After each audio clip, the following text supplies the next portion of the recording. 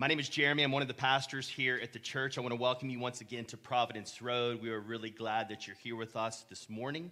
If I have not had an opportunity to meet you, I would love the chance to do that. So if you have time afterwards, I encourage you to stick around. I would love to just say hi and meet you face to face. We are still in the Gospel of John. 3 more weeks left. This week and 2 more weeks in this book, and then we will finish John. And we find ourselves here in the biblical timeline, in the church calendar, I should say, on Palm Sunday, a week before Easter, coming into this week. Obviously, the way we're going through John, we're coming in a little later than that. We did Palm Sunday several months ago in the book, and I love that the band chose that song, Hosanna. Had flashbacks to 99 Passion for me as I was singing that song. It's awesome, and it's a perfect fitting day to sing that song here on what the church calendar would say is Palm Sunday. So let me pray with us, and then we'll jump in to the text.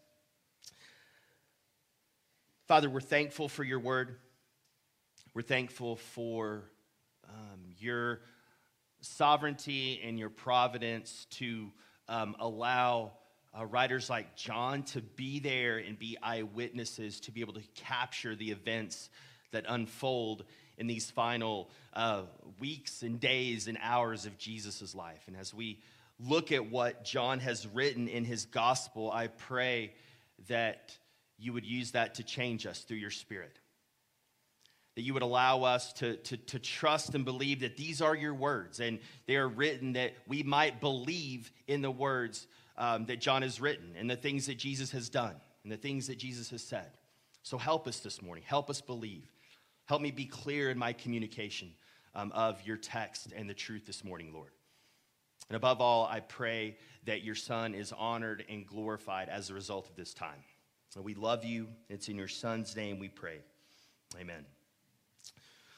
5 years ago, I had the opportunity of taking my first pastoral sabbatical since I've been in ministry. And a pastoral sabbatical is, really any kind of sabbatical. 2 of the main reasons why you take it, or purposes, are one, to get rest, but to also get healthy. Maybe there are areas in one's life that are a little bit out of whack, and you need to spend some focused time getting healthy in those areas. And going into this sabbatical, I was tired. And the main reason why I was tired is because I hadn't learned how to rest well. I hadn't incorporated and built in normal rhythms of rest into my day in and day out life, in my week in and week out life. I had 2 months completely away from ministry, completely away, 0 church activities. We had some vacation planned in there. And we also spent a lot of time just at home as a family. I was able to get sabbatical coaching / counseling, which is really just a professional counselor, biblical counselor that has experience walking people through a sabbatical.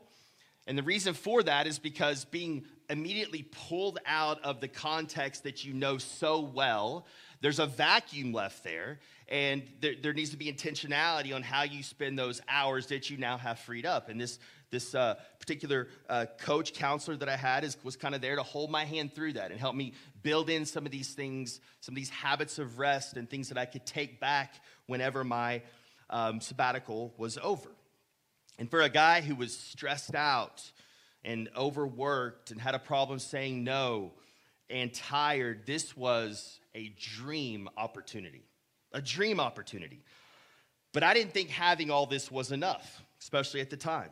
I needed to make the most of my time away. I didn't want to waste my sabbatical. And so obviously I brought that to the table to my counselor, and we were working through that.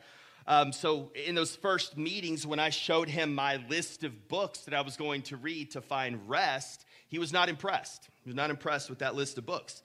He told me he didn't want me reading unless it was the Bible, especially for the first half or that first month of the sabbatical. He also wasn't impressed when I showed him my fancy chart, how I was going to invest more in my family over these next 2 months, and had all that worked out. Was not impressed with that. You can imagine how much fun I was for Nicole being around the home so much during this time. I can assure you she did not find the freedom that I found when I showed her how I'd planned out hour by hour, week by week, how we were going to spend our sabbatical in rest. No freedom from Nicole on that one.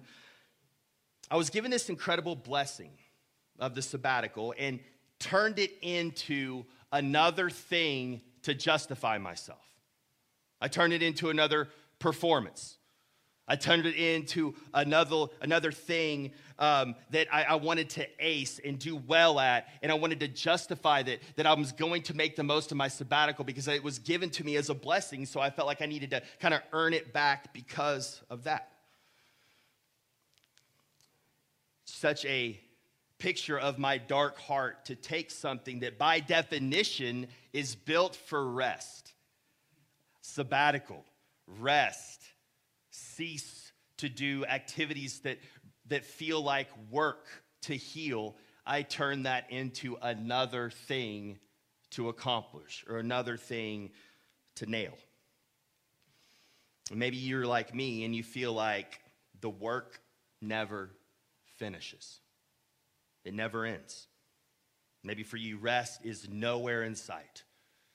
And you're drowning right now, just trying to tread water, and there's no help that you can see that's coming to allow you to rest. Maybe you're a student and you're so anxious and you're striving to make the most of all your academics to make sure you get a good job and have this career and be successful. And you're so exhausted because of that you don't have healthy relationships and healthy rhythms to your life that actually support you being a student. Maybe you're a parent and you're overwhelmed with the guilt and the shame because you've gotten angry and raised your voice again to your kids another time, and you're having trouble sleeping because of that. Or maybe you're in a relationship and you want a particular person to accept you or find you beautiful or attractive, or you just want that approval, and so you're doing whatever you can to earn that. And maybe you have earned that, but then to keep that, you have to work even harder and harder and harder, and it never finishes. It's never enough. Maybe you're in here and you're approaching your midlife and you're starting to reflect on your career, and you're having thoughts of, what have I done with my life? Have I been enough? Have I done enough? Have I made my mark? And you're struggling with trying to distract yourself or add something else to your life to figure out a way to make up for where you don't think you're enough. You see, the pursuit to prove that you're good enough and that your life matters is exhausting. It's an exhausting pursuit, and it feels like it will never end. It feels like it is never enough, because it never is. And it's never going to be enough. The good news is today, for us, I think we're going to see that the scriptures, and Jesus specifically, gives us answers to this problem. Today we find ourselves in John 19, that passage that we read, where John recounts the death of Jesus. This chapter has 42 verses, but because of time today, and I think of John's intention here, we're going to focus on 3 words. And these 3 words might be the 3 most important words ever uttered, because these 3 words have the power to overcome all the never enoughs that I just described. We're going to get to that in a sec, but early in this chapter, John tells us about Jesus being flogged, the crown of thorns being pressed upon his head that created drops and trickles of blood flowing down his face. He's dressed in a purple robe in a mocking fashion, was punched and beaten by the soldiers. As Blake talked about last week, Pilate is playing this political game, and he's trying to keep everyone happy.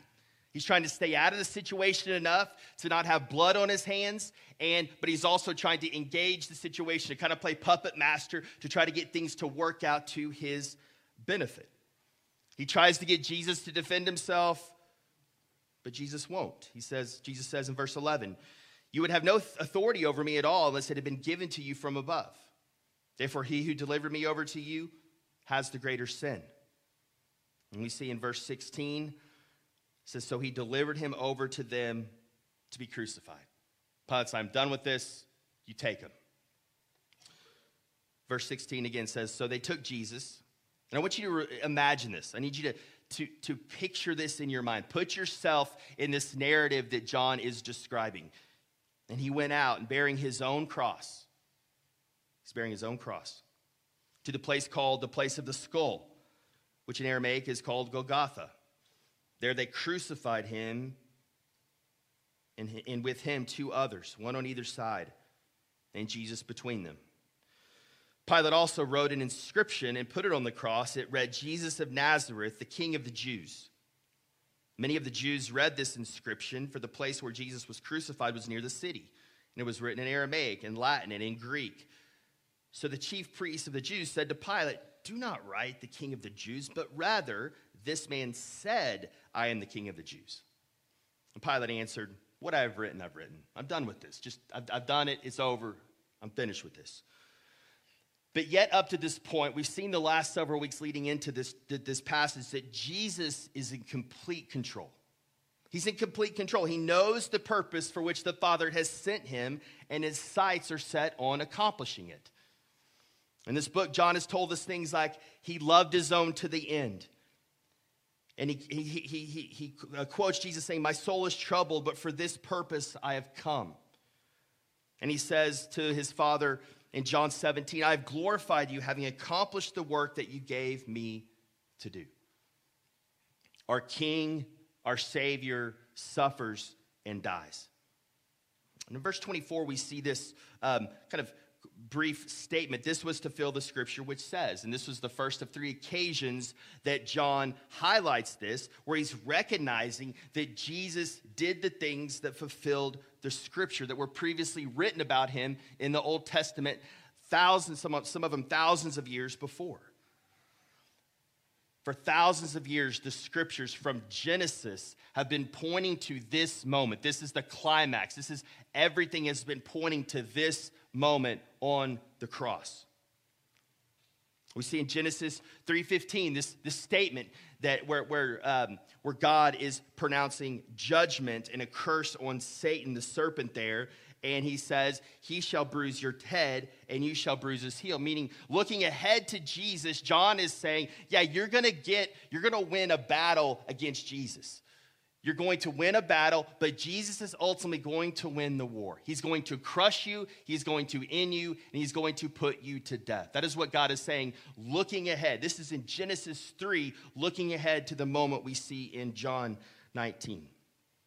And we see all the way to Revelation in chapter 7. We see this. Then one of the elders addressed me saying, who are these clothed in white robes and from where they have come? By the way, this is John writing this in Revelation through a vision he's received. Verse 14, I said to him, sir, you know. And he said to me, these are the ones coming out of the great tribulation, or followers of Jesus, really. They have washed their robes, and listen to this, and made them white in the blood of the Lamb. The blood that Jesus would shed on the cross. Here in Revelation, it speaks of it. So from Genesis 3, we see all the way to Revelation, it is all pointing to this moment where Jesus would die on the cross in crucifixion. And Jesus was not only in control, but he knew the entirety of the scriptures were pointing to this moment. Now I want to focus on verse 28 through 30. It says this, after this, Jesus, knowing that all was now finished, said, again, to fulfill the scripture, I thirst. A jar full of sour wine stood there, so they put a sponge full of the sour wine on a hyssop branch and held it to his mouth.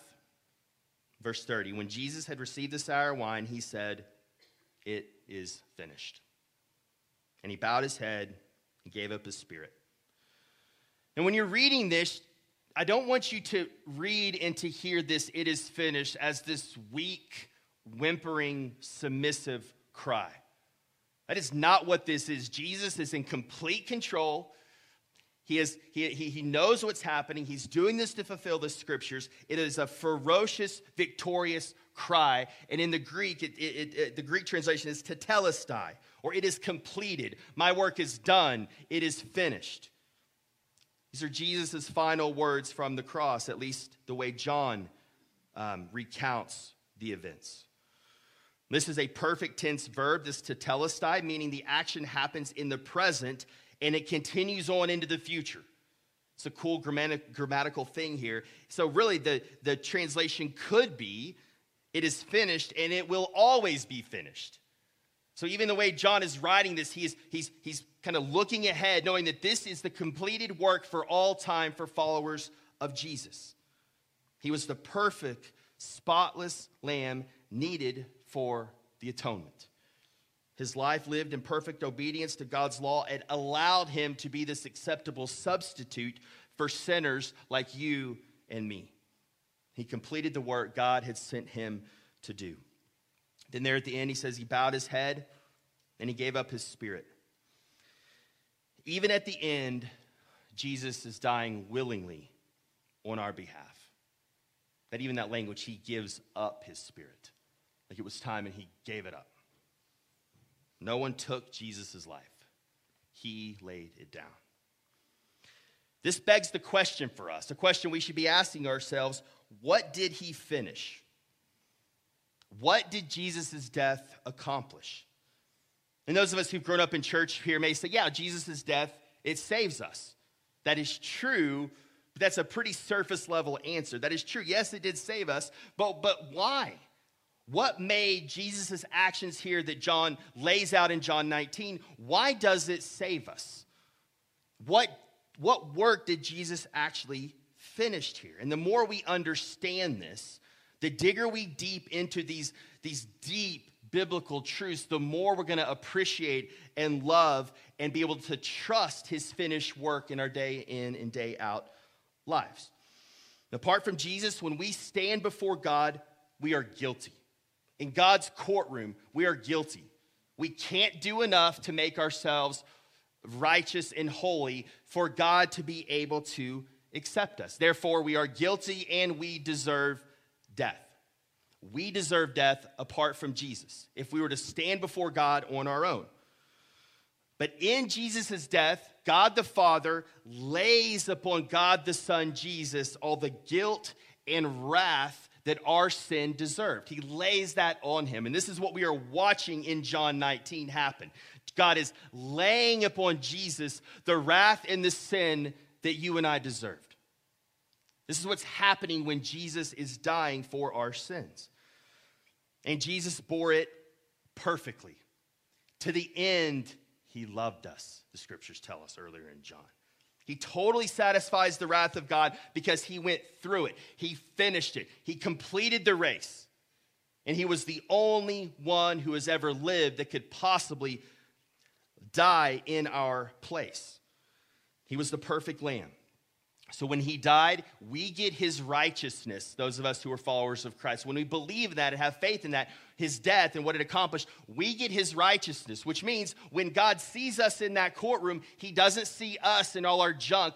God sees Jesus' righteousness, which allows him to accept us. It allows us to stand before a holy and righteous God. Theologians call this the alien righteousness because it is otherworldly. No human being understands it or can accomplish this righteousness. Only Jesus can give us this righteousness that makes us stand before God and be accepted. And that is such good news. This righteousness has been given to us and we receive it by faith. Another big word theologians use is substitutionary atonement, meaning Jesus was our substitute and God accepted his death as an atonement for our sin. We get his righteousness, he gets our sin. A totally unfair exchange for Jesus, but from our standpoint, it's the beautiful, scandalous, great exchange.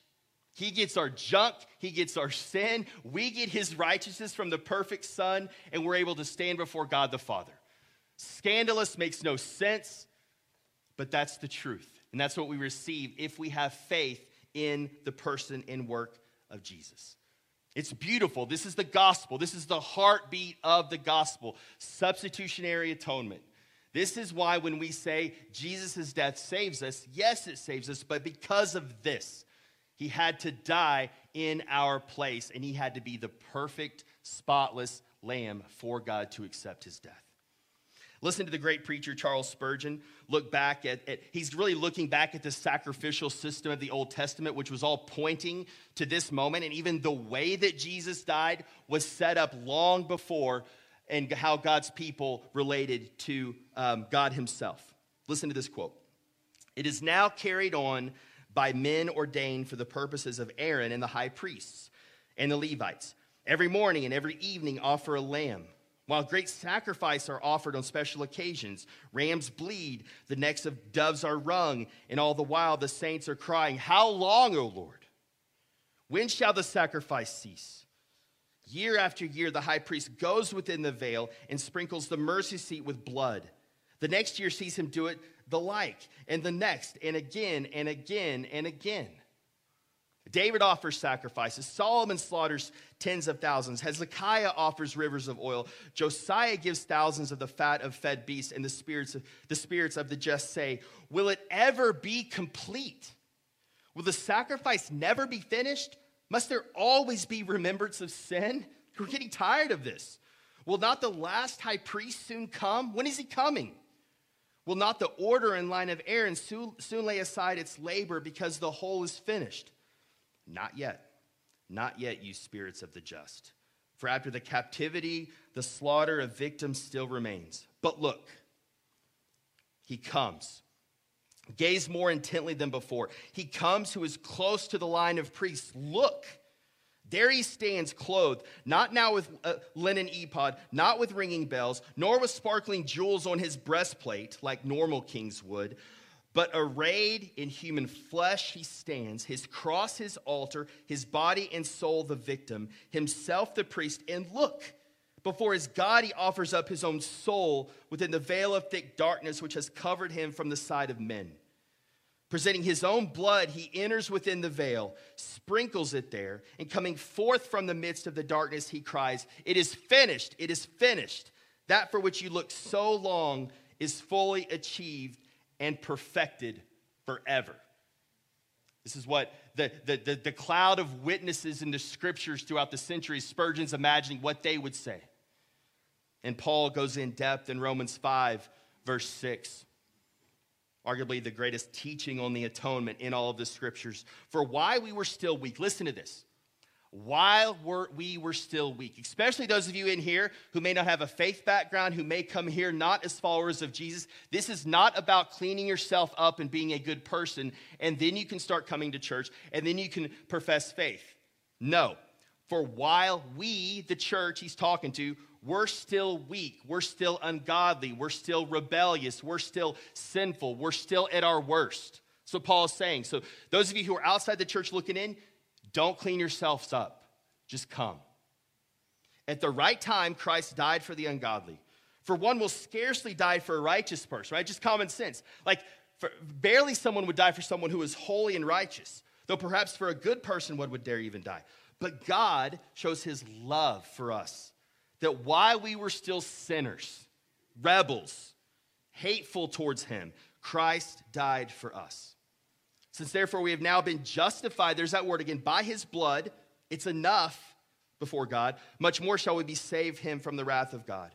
For while we were enemies, we were reconciled to God by the death of his son. Much more now that we are reconciled, shall we be saved by his life. It's not just finished then, it's still finished his work, is what Paul's saying. More than that, we also rejoice, take joy in God through our Lord Jesus, through whom we have now received reconciliation. It's not only a courtroom thing, it's a relational thing. There Paul says in verse 11, he brings us back into relationship. We're reconciled back into the family of the Father. So it's not just a courtroom thing, it's actually a familial thing. It's personal, it's relational. We can call God Father as a result of the atonement. The first step, action step out of this, we don't bring anything to God. We don't. We come empty-handed. We come to God like this. All of our righteous deeds, the good things we do. Hey, God, I'm a good person. No. We don't get to do that. Jesus has already finished the work. God doesn't need any of that. We come to him open-handed, empty-handed. So when we try to work to achieve our salvation or try to justify ourselves in any area of our life, what we're saying is we're trying to bring something to God and say, look what I've got, God. We don't need to bring anything to the table to add to our salvation. Our attitude should be like that of the thief crucified next to Jesus, who in other gospel writers talk about him saying, save me. Just remember me in paradise. Where you're going, just remember me. That's all I want. We're the thief. We're the thief on the cross. That's our posture. That's our humility. We have nothing that we can offer to God, and that is such good news. That will drop the enoughs. That will drop us trying to justify ourselves, because the opinion of the one who matters most, it's been done, it's finished. God accepts us.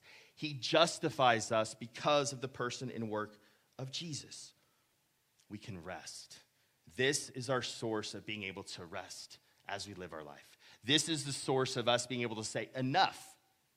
Enough. And here's why this matters to our everyday life. Two things, kind of directions, I think, or two application points, I should say, coming out of this. The first place is we have to know where we can find rest. So everything we've been talking about for the last several minutes here, we got to remember that. You got to remember where we find rest, where we find our justification, what God thinks of us right now, what God's look on his face is when he sees us. When he's gazing down upon you and you're a follower of Jesus, there is nothing but delight on his face as a father who loves his children. That's it. Nothing but delight, because we have the righteousness of Christ. Jesus has finished the work. Think about it. When something is finished, when we finish something, we rest. We can be. We can stop. But this takes practice. We have to trust. We have to preach this gospel, preach that it is finished good news to ourselves, so we can be the kind of people who can rest from the striving and the exhaustion that this world often places upon us. When we wake up in the morning, we have Jesus' righteousness, and this should change the approach we have to our entire day. But do we realize this? Do we realize that this should change the approach? We talk about quiet times in the church a lot. This is the reason why we have quiet times, not to check something off the list because it's the Christian-y thing to do. No, we have quiet times because we need to remember this kind of news every day. We can't just go off on our own and try to live our day. We have to remember what Jesus has done on our behalf. We have to remember the righteousness of Christ. We have to remember the good news so we can live out of that the rest of our day. That's why we read our Bible. That's why we spend time in prayer. It's why we strive to create pockets in our lives of solitude and silence, to clear everything out, to be able to fill our minds and our hearts with these truths, like it is finished. And if we don't believe and rest in this fact that Jesus finished the work and that we're brought back into this relationship with God, and this kind of justification trumps all other kinds of justifications, and maybe that you don't believe that, I would ask that you would trust the scriptures. You would trust that the God, the creator of the universe, has sent his son to die to justify you, and it's the greatest form of justification that we can have. So what does this look like? One, we got to remember, number one. We have to remember. We have to preach this to ourselves and remind ourselves daily. The second thing we can do is we can be restful people when we leave this place. We can be restful people. Imagine if we were the kind of people who could say enough and rest. Imagine if you were the kind of student who was able to still work hard in school, make good grades. But you do that with this balance where you're also doing the things, other important things that God's also wants you to do while you're in school. Build healthy relationships.